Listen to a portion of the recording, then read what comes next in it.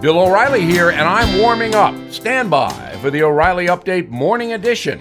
But first, support for this podcast comes from Wild Turkey Kentucky Straight Bourbon Whiskey. Let's tune in to their one-on-one with Jamal, a real bartender from Old Fourth Ward in Atlanta. I'm making you an old-fashioned today with Wild Turkey Bourbon 101. It just really stands up very well in a classic cocktail like the old-fashioned. It has that perfect boldness. Wild Turkey. Wild Turkey Distilling Company, Lawrenceburg, Kentucky. Copyright 2020, Campari American, New York, New York. Never compromise, drink responsibly. on this Monday, I am thinking about folks I know that think differently than I do. There are many of them, and I mostly respect their beliefs, especially if they have thought them out. Life would be boring if all I heard were my opinions parroted back.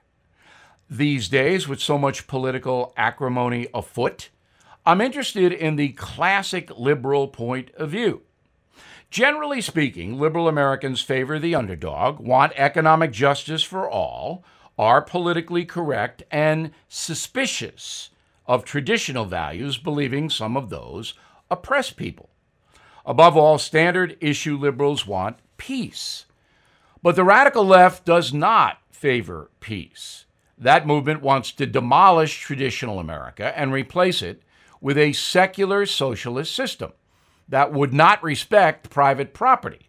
Now, my liberal acquaintances are aware of this, but don't quite know what to do. They voted for Joe Biden hoping he would run moderate. But now pretty much everyone knows the radicals are calling most of the shots in the Democratic Party, and Joe's going along with it. So what will a classic liberal do? They don't want forced socialism, they don't like the cancel culture, and they don't think America is a white supremacist nation. I don't think they're going to vote for Trump, but Biden's a big risk. So I suspect more than a few liberal voters will stay home come November. Now this. Support for this podcast comes from Dropbox Business. Think about the people you work with. You're all supremely different, which is why Dropbox designed a new workspace where whatever works best for you works best for your team, where every file and app connect. Tasks not only assign work, but also help organize it, where you can create new decks, spreadsheets, and even launch video calls without ever needing to leave your workspace. That's Dropbox Business, a space for teamwork your way. Visit Dropbox.com/teams at work for a 30-day free trial.